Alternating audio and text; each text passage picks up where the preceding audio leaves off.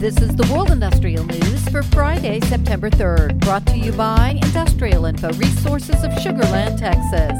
This newscast is sponsored by Sung Il Sim, producer of shop-fabricated piping spool and induction bend with accumulated technical know-how for the last few decades.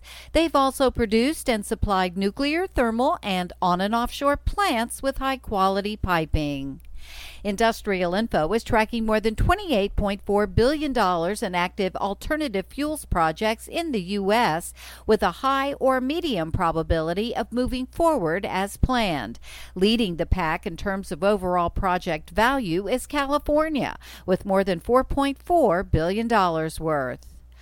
Welcome to the recycling age. The energy transition is driving demand for battery materials like lithium, cobalt, and nickel.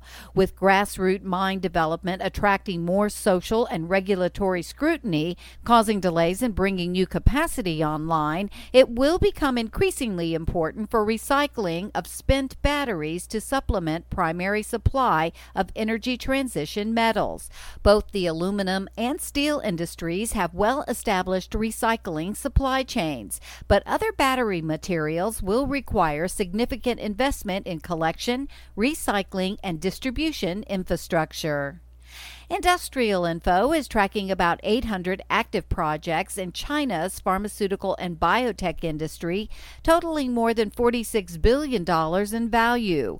Wuxi AppTec accounts for the largest total expenditure with about $1.5 billion worth, followed by Nanjing Pharmaceutical Group with more than $1.24 billion.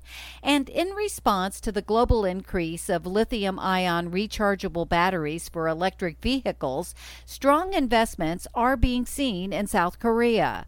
Industrial Info is tracking more than $6 billion worth of projects in South Korea that are tied to the production of lithium-ion batteries. These include not only the production cathode and anode material, along with copper and aluminum foil, but also projects to recycle lithium-ion batteries and a nickel sulfate refinery.